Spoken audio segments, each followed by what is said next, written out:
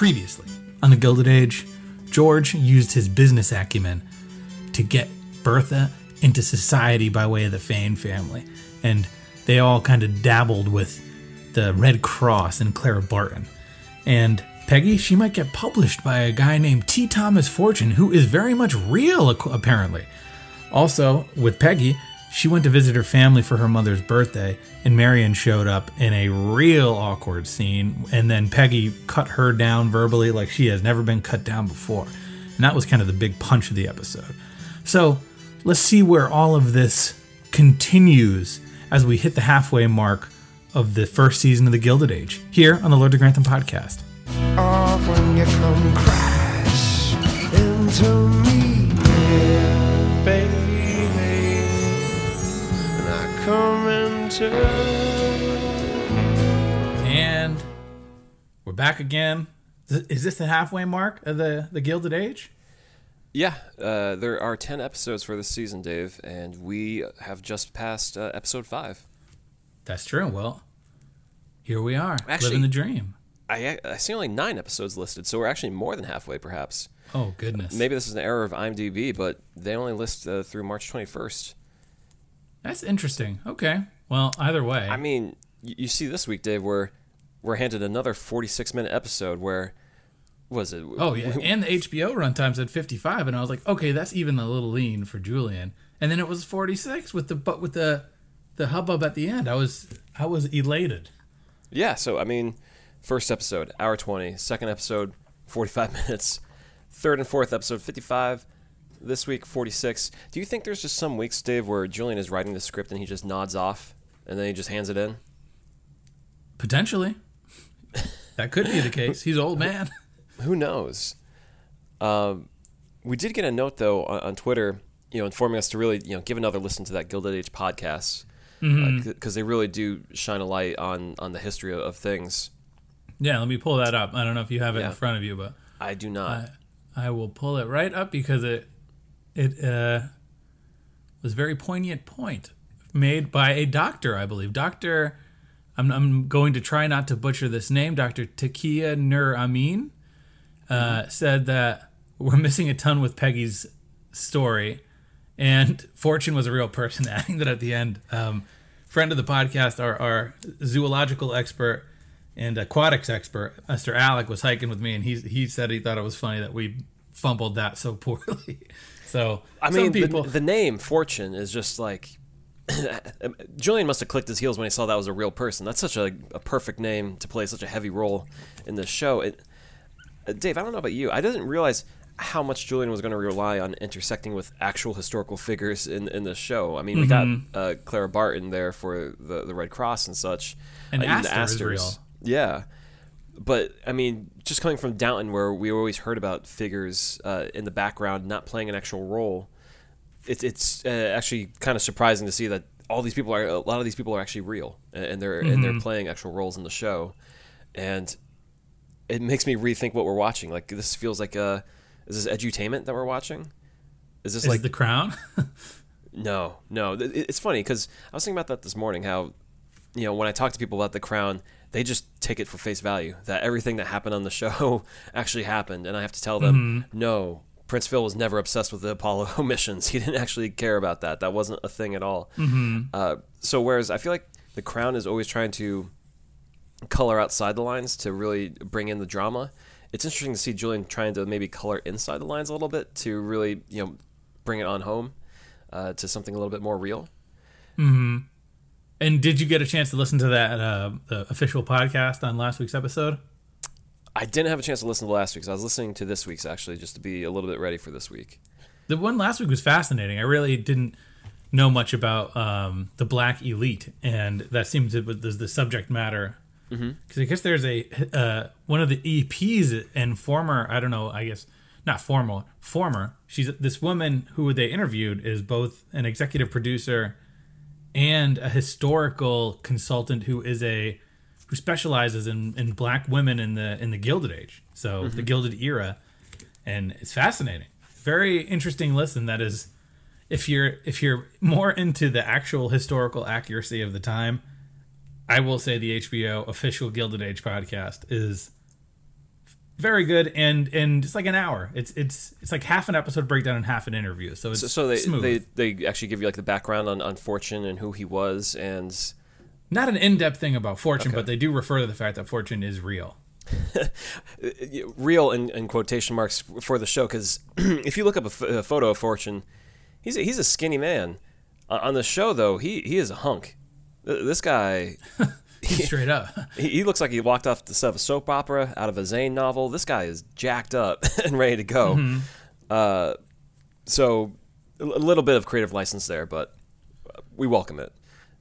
Yeah, and any other news? I mean, there's a couple little things. No, it's funny though. I keep thinking of Dave. You remember the show Young Indiana Jones, where they just had Indiana Jones meeting up with historical figures every episode to kind of inform people about the times. That's what it reminds me of here, where it's just like, well, this week Indiana Jones meets Henry Ford or Al Capone or Vlad the Impaler. Who are we going to meet next on the Gilded Age? Yeah, well, speaking of new news, Okay. have you listened to the new single by Michael and Michelle? No, Dave. Illuminate that for me. Tell me more. Who are Michael and Michelle? Well, Michelle is Michelle Dockery. Oh, so Lady Mary from Downton Abbey. Michael is the guy. Is he Andy? Yeah, Andy the butler from Downton Abbey. Andy the butler, and they are making music. What kind of music? Actual It sounds consumable like music? It sounds like Once music from the movie Once. Okay, so like some folksy kind of singer-songwriter type of songs together. Yeah, male-female harmonies. I listened to Civil War the type single stuff. is called "Calming Storm." Okay, It's good. It's not it won't go in the rotation for me. and they're not But I dating, will right? listen. Excuse me. They're not dating because he's dating Edith He's- in real life, right? Isn't he married to Laura Carmichael? I think so. Yeah, I think they're real. So Mary's edging in on Edith yet again, but in real life. Oh yeah. So is it worth listening to, Dave? Yeah, I think it's worth listening to. Okay, check It's it out. it's a cute little song. It's inoffensive, and I think if that's your style, it's okay. It's like coffee house music. If you like stuff that doesn't leave an impression on you, this is right up your alley. But I think if you like this genre, that might leave an impression on you. Okay. And Good. she's a great singer. I had no idea. Both of them are great singers. Where Why were weren't they on the singing Christmas album? Yeah, exactly. Where were they on the Down Christmas album? Meanwhile, we had Avendon doing all the heavy lifting there. Yeah, the pig man. Well, on that note, let's get to the Gilded Age Season 1, Episode 5, Charity Has Two Functions. I feel like this Now- was a breeze. Yeah. I don't think all that much went down in this episode. No, a lot of light lifting. And, like, again, there's certain plot lines that are just dropped week to week. So last week we had Watson creeping on some elite-looking women. This week that isn't referenced at all. Hopefully, Instead, this week we got Miss Armstrong. yeah. So, and she's from the other house. So she's from the Van Ryan house. And really, it's just a one-note beat of, well, I mean, and this comes from the Gilded Age podcast, having listened to that one, that her mother lives in a tenement building, you know, where a lot of immigrants who couldn't afford much more, you know, they stayed when they first moved to America. So we get a lens into that, of that kind of life, of just struggling to get along. But we see that, yeah, they're not too rich there. She brings her some scraps and food from where she works. Her mother doesn't seem to approve of her. It doesn't seem to be too happy. I think there's a little bit of a senility going on. She's slipping mentally. Yep. She threw some apple pie that she brought for her on the floor. She didn't like the cooking. Did not like the cooking. But I think And that's about it Armstrong for is Miss keeping this Armstrong. hidden. What's up? She's keeping it hidden from the rest of the staff. Shocking. I mean, who really wants to tell other people about their living Now, situation? does this seem a little bit similar to Mrs. Hughes having a disabled sister that she's funneling her money towards? A little bit. A little more fleshed out. Put it on the Julian Fellows bingo card. But Downstairs staff with secret family members. yeah. But I say this week after week. I feel like Julian is trying to color in a little bit of character to each of these downstairs characters. Same time, it's very basic background on like, identifying who they are. You know, Miss Bauer, she likes to gamble, or not? Yeah, she likes to gamble. You know, in the other house, Miss Bruce likes to help people out. You know, she's a nice person. It's just like little things where we see more and more of them every week. You know, Bridget, she was abused. I hope it all leads to something a little bit more. I mean, I'm not saying it's not interesting, but I just don't understand what it's leading to. It's like, okay, Miss Armstrong has it tough. Not shocking to me. It's just a varying wavelength of how tough does she have it, you know? Mm-hmm. And also, I mean, this is perhaps a little bit of a, not morbid, but a bleak thing to say, but it took so long for this season of this show to come together, to do so much table setting for so many tertiary characters. If this show is on for 6 years or 6 seasons, this could be like the next 10 years. So we could dig a little bit deeper, you're saying? No, I'm saying that's scary. Well, yes, but also that's terrifying. That the show will keep going on like this? Well, for you and me, that we're going to be old men. We're going to be gray hair if we have whatever hair is left. We're going to be old. Julian is 72 currently. If this show goes for another 10 years, he'll be 82. He's going to be like Biden up there. Yeah. These characters are going to be stuttering, all this, repeating words, not knowing what to say. I hope not. Whatever. No slander on the elderly. They're doing the best they can. Much love to you. I mean, he is at a very prolific phase in his career between Belgravia, Gilded Age, English Game a couple years ago, the Downton movies. He's not stopping. No, he is ringing the cash register for all it's worth. Is there other low-hanging fruit in this episode really to tackle? I feel like it all kind of revolves Oscar. around... Oh, yeah. Classic trope here. This is the second time this week where at the corner of the Russell's house, one of the servants is leaving and they spot something. So last week it was a dog. This week, Miss Turner spots Oscar. Well, they Same bump location. into each other. They bump into each other. And she's very loose-lipped in this episode. Yeah, she's well aware of Oscar's situation where he was entertaining Gladys. He took a step back once he thought their fortune was turning. Now he wants back in. And she's just finding a new way to scheme to kind of, make her way in the world, I think. And she sees an opportunity here. Mm-hmm. And she's going to work with him to get him back in the house to, get some FaceTime with Gladys. Yeah, and that Oscar is very much the aggressor in that situation where he says, meet me at the Shakespeare statue in an hour. Yeah. Like, okay, dude. Like, you're bossing her around. And we don't see him meeting, do we? No, we don't, but we see him at the bar with his gentleman friend explaining it. Now, if you're the fellow closeted gay friend, are you like, cool, man, I totally want to have this discussion with you at a bar. Yeah, I hope you marry this innocent girl who's going to be loaded with money. Yeah. That's totally normal. Mm-hmm. And that's pretty much that. It doesn't really lead to much. I mean, cool. Yeah, I'm thinking, also kind of a short little button. Peggy's published, and everyone's proud of that. Yes. Yeah, she's in the New York Globe. And, people are hyped. They want to see what else she has coming down the pipe. And she has a little discussion with Marion in the beginning, and they seem to clear the air. I mean, they're not on the best of terms. I think she kind of reminds her, I work for this house and stuff. I think by the end of the episode, they're much more on the same page for sure. But yeah, they have to work their way back there. But they're making an effort. The olive branch has been extended. Right, Sort of Marion I'm sorry is definitely, I got mad. Right, Marion. You don't know my world. Trying to explain that, yeah, she's ignorant. She's apologizing for that, and Peggy's like, noted. Now, just don't come around. I think on some level too, it's not even so much just her societal, that she was insulted that Marion would think she's lower. It's not just that. I think she just doesn't want her stepping into her world because clearly that's a private thing for her that she has some, issues that she's working through with Mr. Rakes, and she just doesn't want her encroaching on that more than anything. Yeah, and I think she sees Marion's sort of goodwill naivete, and she's trying to not make that a thing.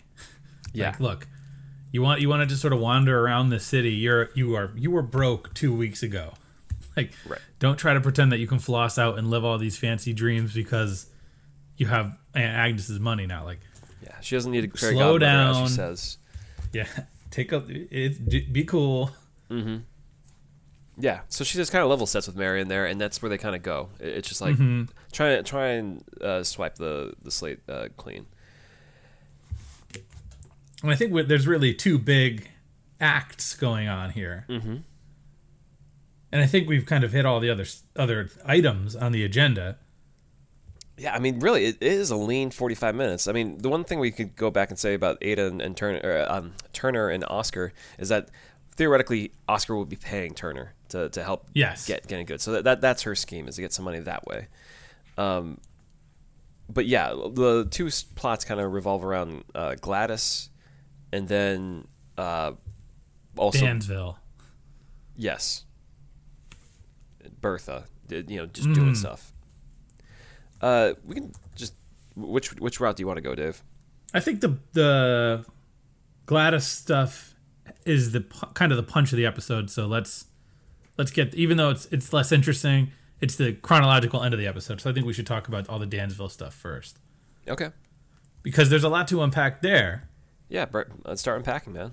Because we see this Aurora Fane is continuing to sort of do her due diligence to get Bertha into society, and she wants to throw a little luncheon that has Mrs. Astor, or is Mrs. Astor coming, or Ward McAllister is coming. Ward McAllister, and they reference, he's friends with Astor. Yeah, Ada and Agnes refer to him as like her lieutenant, like a gatekeeper, before she can really interact with the Astor and any other richer folks in the world there. So Ms. Fane asks Marion to be the sort of middle person, a good conversationalist. I don't know. I know you don't watch Curb Your Enthusiasm, but there's a whole episode about seat placement at a dinner party and who's a good middle, which means they can talk to everybody around the table and get the conversation going. I think Aurora Fane sees Marion as a good middle, a good conversation mover, and a pleasant person. Even though I think Marion has a mouth on her. Yeah, I mean, you're rolling the dice a little bit there. She likes to talk, and she's very gracious and friendly, but she may also say the wrong thing, as we saw last week with the Scots. So, watch out there. But Miss Fane thinks she's going to be a good middle. Yeah, but by that same token, I think, Marion wants something out of her, right? She wants Rakes to be invited as well. So it said invite Rakes, invite Tommy Boy. Yeah, she wants to help him out. Why is she hanging out with Fane in the first place in this episode, Dave? I can't remember. I think because of the Red Cross stuff. Right. They're sort of in each volunteering to help that. Yep. So, and I'm sure this is one of the social events that Agnes and Ada are not averse to. Right. They're okay with it. So we see this little luncheon happen. Mm-hmm. And there's much to do about who is this McAllister fellow. They really tee up that it's going to be some prime guest that we're going to be seeing here. I did not expect this. Timon? You didn't expect to see Timon? I didn't expect the dude from Mouse Hunt to show up. Yeah. And when they say the Broadway big guns, now I know what they meant. Because I know, the producers, Nathan Lane's the man. Yeah, Nathan Lane. I mean, for us growing up, I feel like for like children's programming in the 90s, it was just like, just call on Nathan Lane. He'll cheer the kids up. And he always was. He's always a delight to see Nathan Lane show up in anything. Put on a southern drawl. Yeah. And this Mr. McAllister fellow, he's an actual person too. He's a real historical figure that went around and was pretty much playing that role of kind of, gatekeeping high society. And believe it or not, in real life, the mustache and facial hair that he had going on, a lot more wild than what Nathan Lane is rocking here, actually. There's a lot more hair. Oh. Yeah, they had to trim it up a little bit, which I think is fine. It seems within reason. But, Dave, is Nathan Lane hamming it up here as he does? Oh, he is. He's honey baked, baby. He is. Yeah. He's hamming it up to the 10th degree. You can hear the words just hanging off his tongue there, the way he just extends that drawl. But I love how the character, he plays the character so well, where he already knows who everybody is, and he's just sort of teeing up what's important. Like, he knows who Marion is, and he's excited to talk to her, and he's like thrilled to talk to Bertha. Yeah. And he's the only person who doesn't know is Rakes, and he seems very happy with old Tommy Rakes. Right. And I think it makes sense to be excited about Bertha because she's, got the new money and is doing a lot with that. So, there's a lot of opportunity there. But you also, I get the sense too a little bit that as much as he enjoys being there, there's a bit of a sense of like it may be a put on, because they talk like, this guy can make or break you. So I'm waiting to see like how that may swing around where he comes in, for the throat. Because even Bertha's like talking up to George like, oh man, this is important, this is big, this is going to like change things. So yeah, she's thrilled. And is that where there's that scene with the two of them talking about this luncheon? And they talk about their marriage, and she says it's everything we ever wanted when we got married, and he goes, it's everything you ever wanted when we got married. Yeah. This guy just wants to play with trains and automobiles, or just trains, his train set. If there was ever any doubt that it was the women that were the real architects of this Gilded Age, I think this relationship kind of proves that. Absolutely. But as Mr. McAllister said, he doesn't want facts. He only wants the gossip. Only the gossip. I don't give a hoot about the trains. He's not that sort of man. He's a little bit like that, man. A little bit like, I just want the facts. Only the gossip. Actually, I don't even know if our southern accents He's are a little bit close. sassier because it is Nathan Lane. Yeah, we should stop. Just trying to... Yeah, there's a little bit more sass that we can't quite capture. And they give him a bunch of bugs to eat. And That's not true. And Pumbaa eat the bugs. He's not Pumbaa. He's Timon. I know, but Pumbaa's with him. Oh, yeah, there is a pig. There is a boar, actually, in the room with him. That is true. Because he does talk about the chef thing, how, like, oh, you have a French chef. Madame Musso. Yeah. He's like, yeah. I know the answers, but I want you to tell me. Yep. And there is a moment towards the end of the scene where they're across each other from the table, and Bertha's like, well, I'd like to be around you. He's like, oh, I'm pretty sure we can arrange that. Yeah. Like, so he seems pretty in on Bertha, I think. Yeah, we're going to see more of him, I think. Hopefully. It's Nathan Lane. He's awesome. Yeah, and what else was he doing during the pandemic? He wasn't acting on Broadway like the rest of these actors. They all had free time.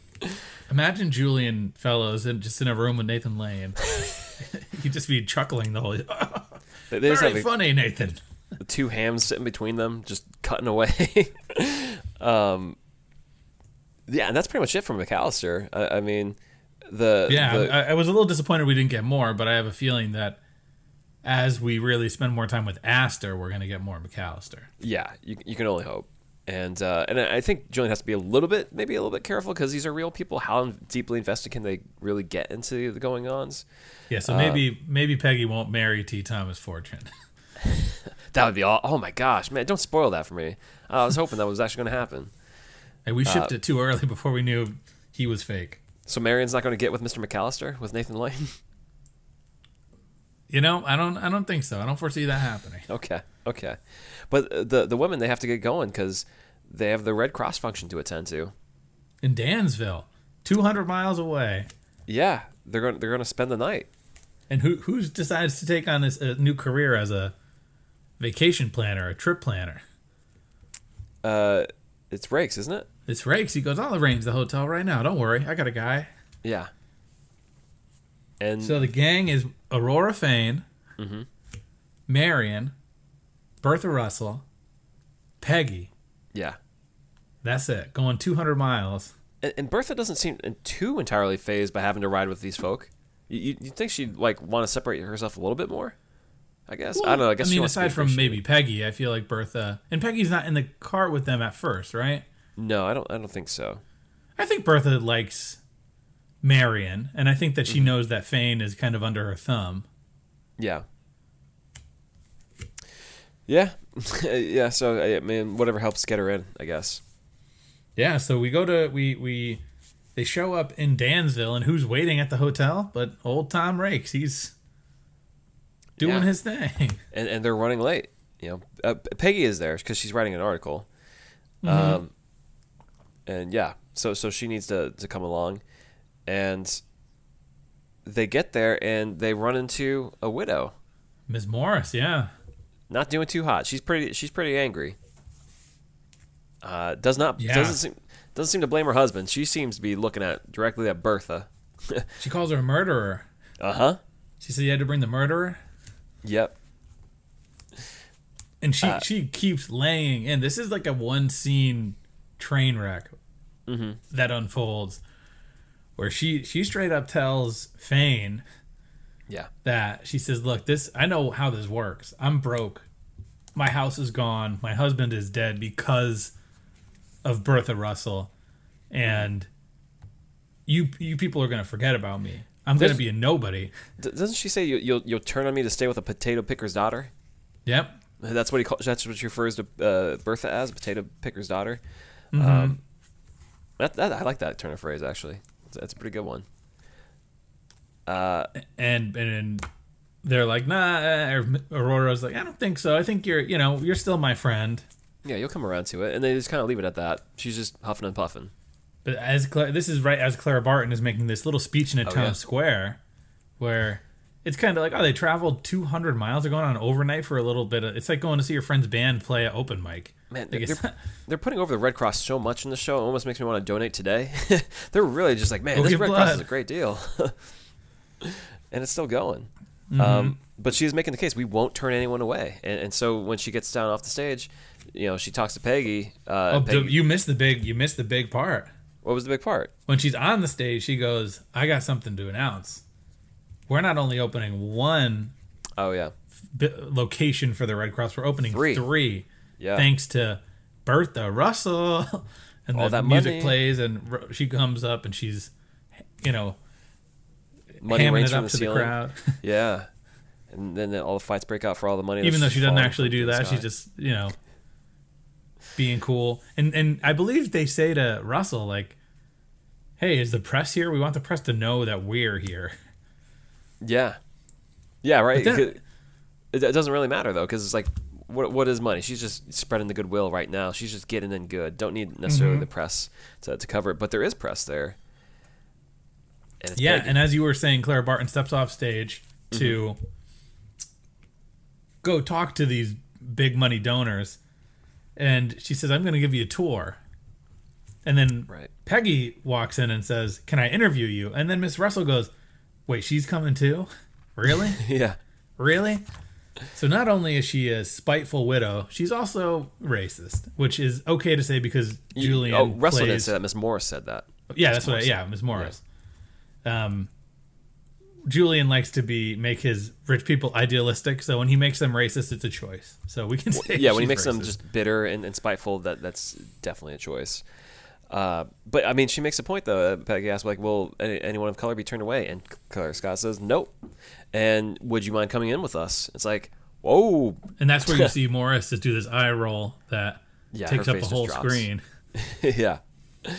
And then we see some guy who got burned somewhere. I don't know how. He just got some sick burn, and they're bandaging him up. And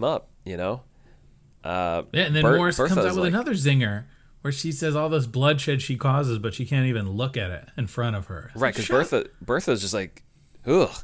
It's a harsh sight. It is. Yeah. So, that's where the Morris gets that zinger in, and that's pretty much the scene, just to show us, the kind of work they're doing there at the Red Cross. Go donate. And then we see there's a dinner with, I believe it is Clara Barton. Yep. Bertha, Marion, Aurora, and Aurora Fane, and Miss Morris is not there. Nope. Morris is not there. So they have already sort of.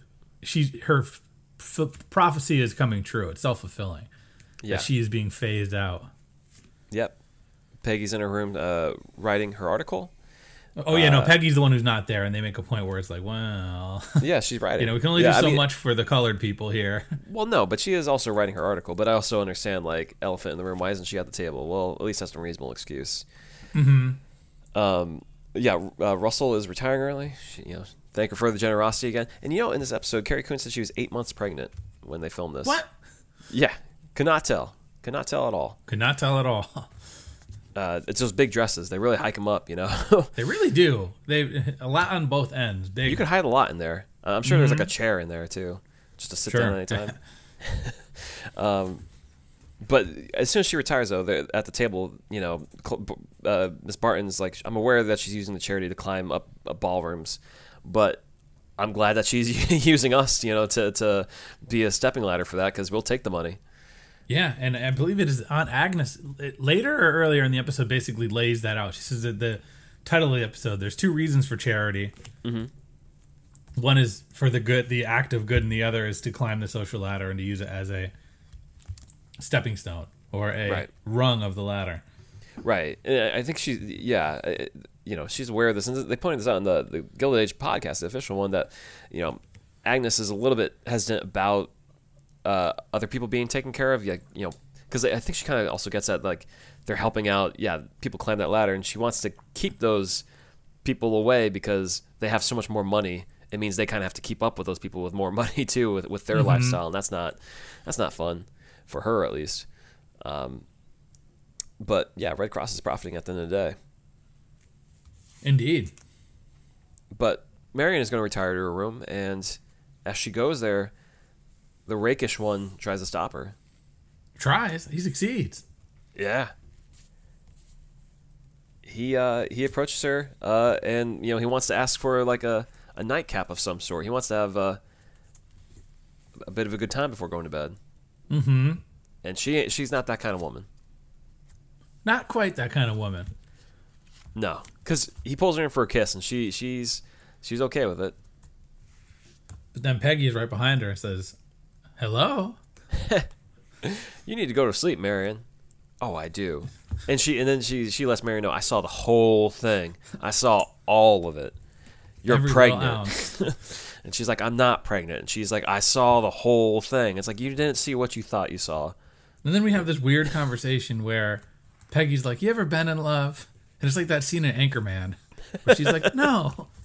What is love? I don't know what love is. Yeah, Peggy's like, I was in love when I was 17.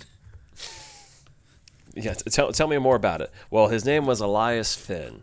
Okay, what else? What did he do for you? He changed my life. In what ways? Well, end scene. Uh-oh. Yeah. So Marion is not only socially naive, she is seems to not know. This is Bridgerton touches on this too. She's very naive in relationships. Mm-hmm. And chaste, if you will. Yeah. But that really is the end of the trip to Dansville. Uh-huh. And then we have our sort of big main event. But before we do that, we should talk about how, what is her name? Gladys. It now has a new lady's maid. Yes, Aldehyde. So following on last week, that her former one was let go because she was letting her creep around at night. Mm-hmm. And this episode opens with this downstairs worker, Aldehyde, helping Gladys sneak around. And you're just waiting to hear Carrie Coon's booming voice. And sure enough, Gladys is caught. She can't leave the house. Yeah. She got to go back upstairs and take her hat off. Mm-hmm. But Aldehyde downstairs is pleading her case that, she's been following Turner around, taking notes after her. I don't know about every note, because if you did, you'd be making some indecent proposals. But you've been taking enough notes to know that she could probably be a helper to Gladys, to the heiress. She's talking to Miss Bruce, right? Yeah, she wants to, get this opportunity. And Miss Bruce takes note, and so she approaches Russell about this. And Russell's like, yeah, on one condition, as long as you report back to me what she sees about Gladys, because I want to control every aspect of my daughter's life. She will not get one over on me. And George is like, what is the deal with this? Why can't she live? And Bertha's like, until she has everything that I want her to have, she cannot. And I mean, I kind of get it, because she's trying to be protective of the spot that she worked so hard to get. She doesn't want to let her children, mess it all up. We see this on Succession or The Righteous Gemstones. The children are always the problem, so gotta control them. Yeah. I mean, I don't necessarily agree. It's not good. Agree. I don't endorse it. You shouldn't. But I get why the rich folk are doing that. Yeah, and that's pretty much that until we see that George softens Bertha to the point that they invite Archie Baldwin over for dinner. Yeah, she appeals to her to have him come over, and she's like, let me go invite him. And Bertha's like, we'll write him a letter, okay? We're controlling this communication here. Mm-hmm. And this is the first time that we see the dude. seems like an okay guy. Yeah, he's standard, white bread, forgettable face, just a nice enough guy. And apparently he's well off too, so he's not wouldn't be a bad suitor. No. I think his dad has a pretty good, well-paying job, so yeah, he's doing okay. And they seem to like him too at the dinner. Everyone's impressed, and George invites him to have a drink with him afterwards. And Larry is sitting there like, "Can I have a sip of the port too?" And they're like, "No, get out of here. This is a man to Bertha knows what's going on." Yep. And George lets him know what's up. He sets the deal for what they're going to get themselves into. So deal or no deal here, Dave. He tells Archie that he has connections, that he can, that he understands that he's an investor or financial worker, and he can set him up with a really well-paying job, really take care of himself, do really well, on one condition: he never speaks to his daughter again. If he speaks to his daughter again, speaks to Gladys, he will ruin his entire career, and we'll never see him again. And Archie's like, isn't that blackmail? And George is like, well, yep. Dave, do you take the deal? I mean, there's no other way. Yeah, I either get wiped off the map or end up with a lot of money and do really well for yourself. I'd say there's a lot of other fish out there in the sea. I mean, Gladys, you're nice and all. Not worth seeing it ruin my life over, I don't think. Yeah, I agree. I don't like George doing this, and I feel like George doesn't believe in what he's doing. Mm-hmm. Right, because even then, afterwards, he's like talking to Bertha, like, do we really have to be this way? Do we really have to do this? I liked him, actually. But, I mean, that's where she makes it clear to him, no, I'm not going to risk it, Mm-hmm. So, George is, I don't think he's playing as hardball as his wife, and I wonder how much harder, much more harder they'll fight to secure their position in later, episodes, but a little bit of a different shade here to how cutthroat they are. Considering how much time they spend saying that George and Bertha are like this sort of alpha power couple, we see that it's not all perfect. Right.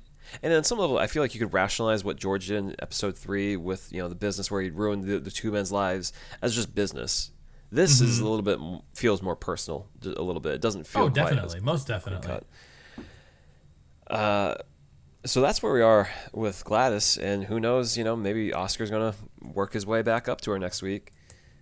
Yeah, but before the episode ends, there's a telegram. Right. This is very Fellows move. Yeah, we gotta go. Right. It arrives at, is it Mr. Banks who gets the notice? I didn't even take note. I was caught up in the episode. One of the servants. Yeah. So he's got to go report the news to George. It's immediate. He needs to know about it. And what we hear at the end of the episode is that, as was hinted at, a train has derailed. 3 people are dead, or 2 people are dead, more are injured. 3 men are dead. Yes. They say men, women, or children. Men. Yep. That's fine. Is that fine? I don't know. That doesn't sound too good. Well, it is what it is, and that's how the episode ends. Yeah, I mean, at least last week they were prepping for this by investing in charities like the Red Cross, and so they had that generous donation. So maybe they'll come back around next week. Where like, hey, can we get some of that press for that generous donation that we made there? Or can we use your resources to heal these people, provide aid? Yeah. So, yeah, we'll see how grim things are for the Russells there with the derailment. And, yeah, short episode. Real breezy. Yeah, a lot of time spent on a couple plots, which I liked. Yeah. Yeah. But, yeah, it was an okay episode. Not one of the most seismic game-shifting ones, but good enough. Enough movement while also setting the table for the future. Yep. Yeah. Oh, Mr. Clay is George's right-hand man. Mm-hmm. Well, yeah, good episode. Can't wait to see what happens next week. Let's keep it obviously moving. Yeah. Yeah.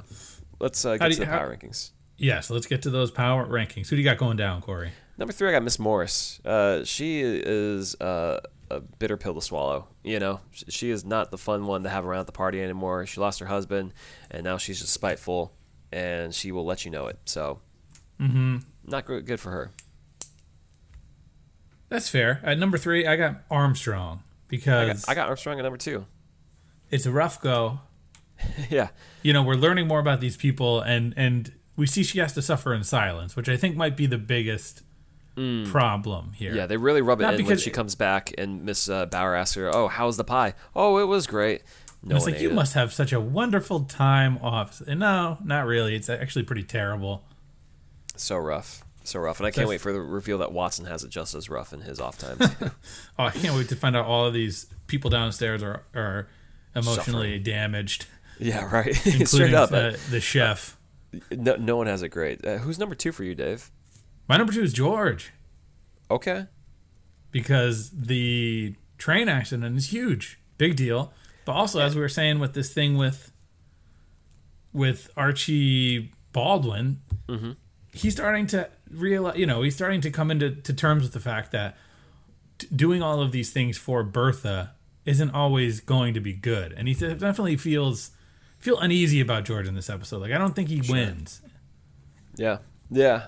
I feel like it's a little too soon to see how it goes with that derailment. We'll see next week. But yeah, I hear ya. Number 1 going down, I got Gladys. She's not winning in any which way. Her life is controlled. She's not going to end up with this Archie guy. It just really sucks to be her right now. Yeah. I have her as well. So Okay. not a bad week. She can't get out of the house. Yep. Archie, she gets shot down by her mom. At least she gets the maid of choice, or the lady's maid of choice. But that is like a consolation prize for your mom steamrolling you. And I'm not entirely convinced that everything's going to work out with that lady maid, because Turner was like casting a side eye out of hide. Like, she's not too keen that someone else is rising up to her ranks in terms of work, especially someone who seems like young and who kind of just got in there. Maybe it's not like she wants that. So I could see Turner her, is a little bit of a Tom Barrow. yeah, I could see her now. disrupting that whole flow there. I think we initially pinned her as more of a Edna Braithwaite because of the relationship aspect between her and George. But I do feel like if she's going to be around, she's going to be a lot more of a Tom Barrow, like big, heavy downstairs bad guy. I could see her weighing heavy on Out of Hide to try and influence use something against her to influence her to then convince Gladys to entertain Oscar. Something along that chain of events there, I could see. Well, Yeah. Well, who do you got going up, Corey? I got Peggy. She got an article Okay. published in the paper. And, she let Mary know what's up. They're on good terms now. And she got a great article interview with Clara Barton, so good for her. Okay. We're going up number 3. I got Bertha. Okay. Because I don't like how she goes about dismissing Archie Baldwin, but she does it. She wins. She gets an ear on what her daughter's up to by tapping the help. And she sort of has another episode where she just flexes big and continues to rise up the social ladder and does very well around Ward McAllister, which is a big deal. Okay. Well, at number 2, I got Mr. Rakes. This guy, Same. He So do I. He just gets invited to the party, and he impresses McAllister. He gets a smooch in on Marion. Big deal. He's just impressing folk, and he doesn't have to do that much. He just is himself. Just be yourself. I'm not saying he's growing on me, but I feel like him and Marion are both these sort of Barbie and Ken, kind of. They're very plain. Sure. And this is just, okay, more. He's getting a little more developed. Yeah. Well, at number 1 for me, I got Bertha, because again, it's a huge win to get one with McAllister. This guy is teased to be as very important to everything going on in the world that they're in. So to win one with him, win another with Clara Barton with her donation, and then to completely control Gladys. I don't know who you could actually have above her, Dave. I got Clara Barton above her. She's a real historical figure. I mean, she's gotten money coming She's in been ever in since 2 or then. 3 episodes. She hasn't stopped winning since 1882, man. Exactly. All she Okay. does is win. That is Clara Barton, absolutely. Red Cross, man, doing work always. It feels unfair to award it to a real historical figure. I don't know. Says the guy who gave the nation of England points in the Downton Abbey era. That's different. That is different. They That's earned several that. real people. Okay. I can't believe you had Rakes over Bertha.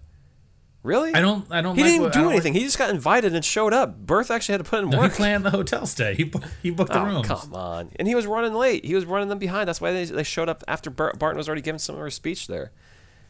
Doesn't matter if you show up late if you make that big speech. Sure. Okay. All right, man.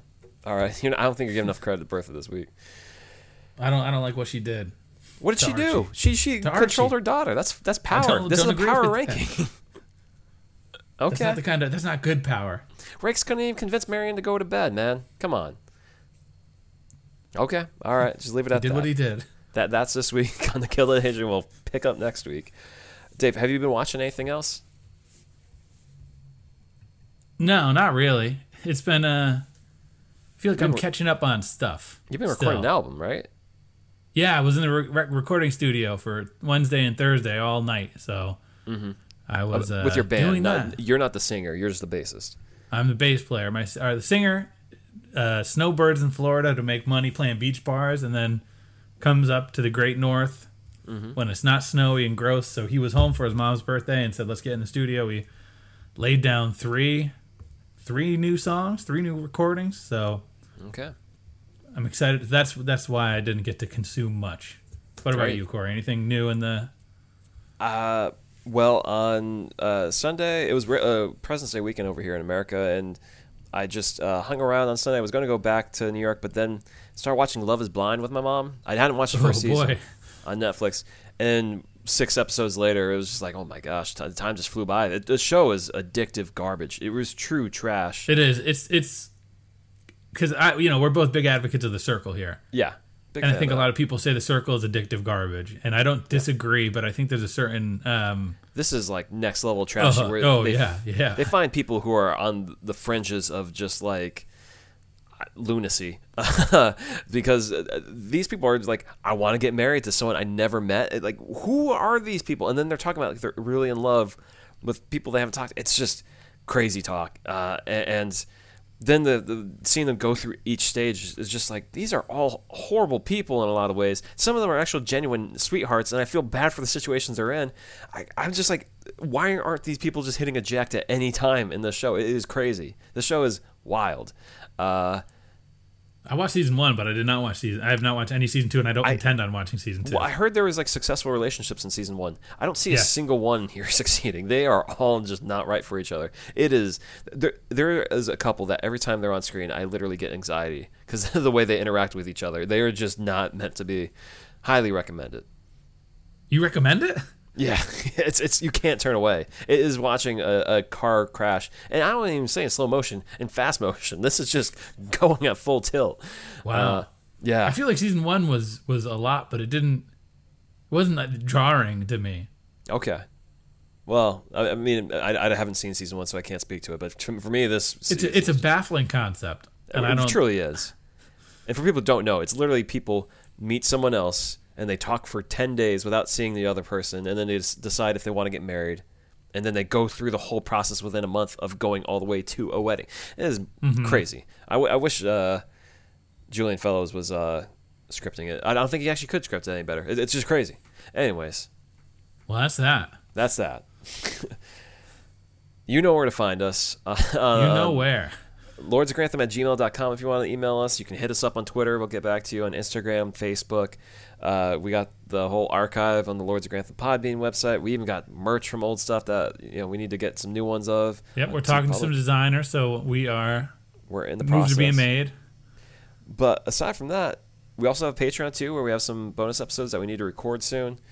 Yep, And yeah, otherwise you can find us here talking about the Gilded Age next week. indeed. On the back See you then. half. Yeah, see you then.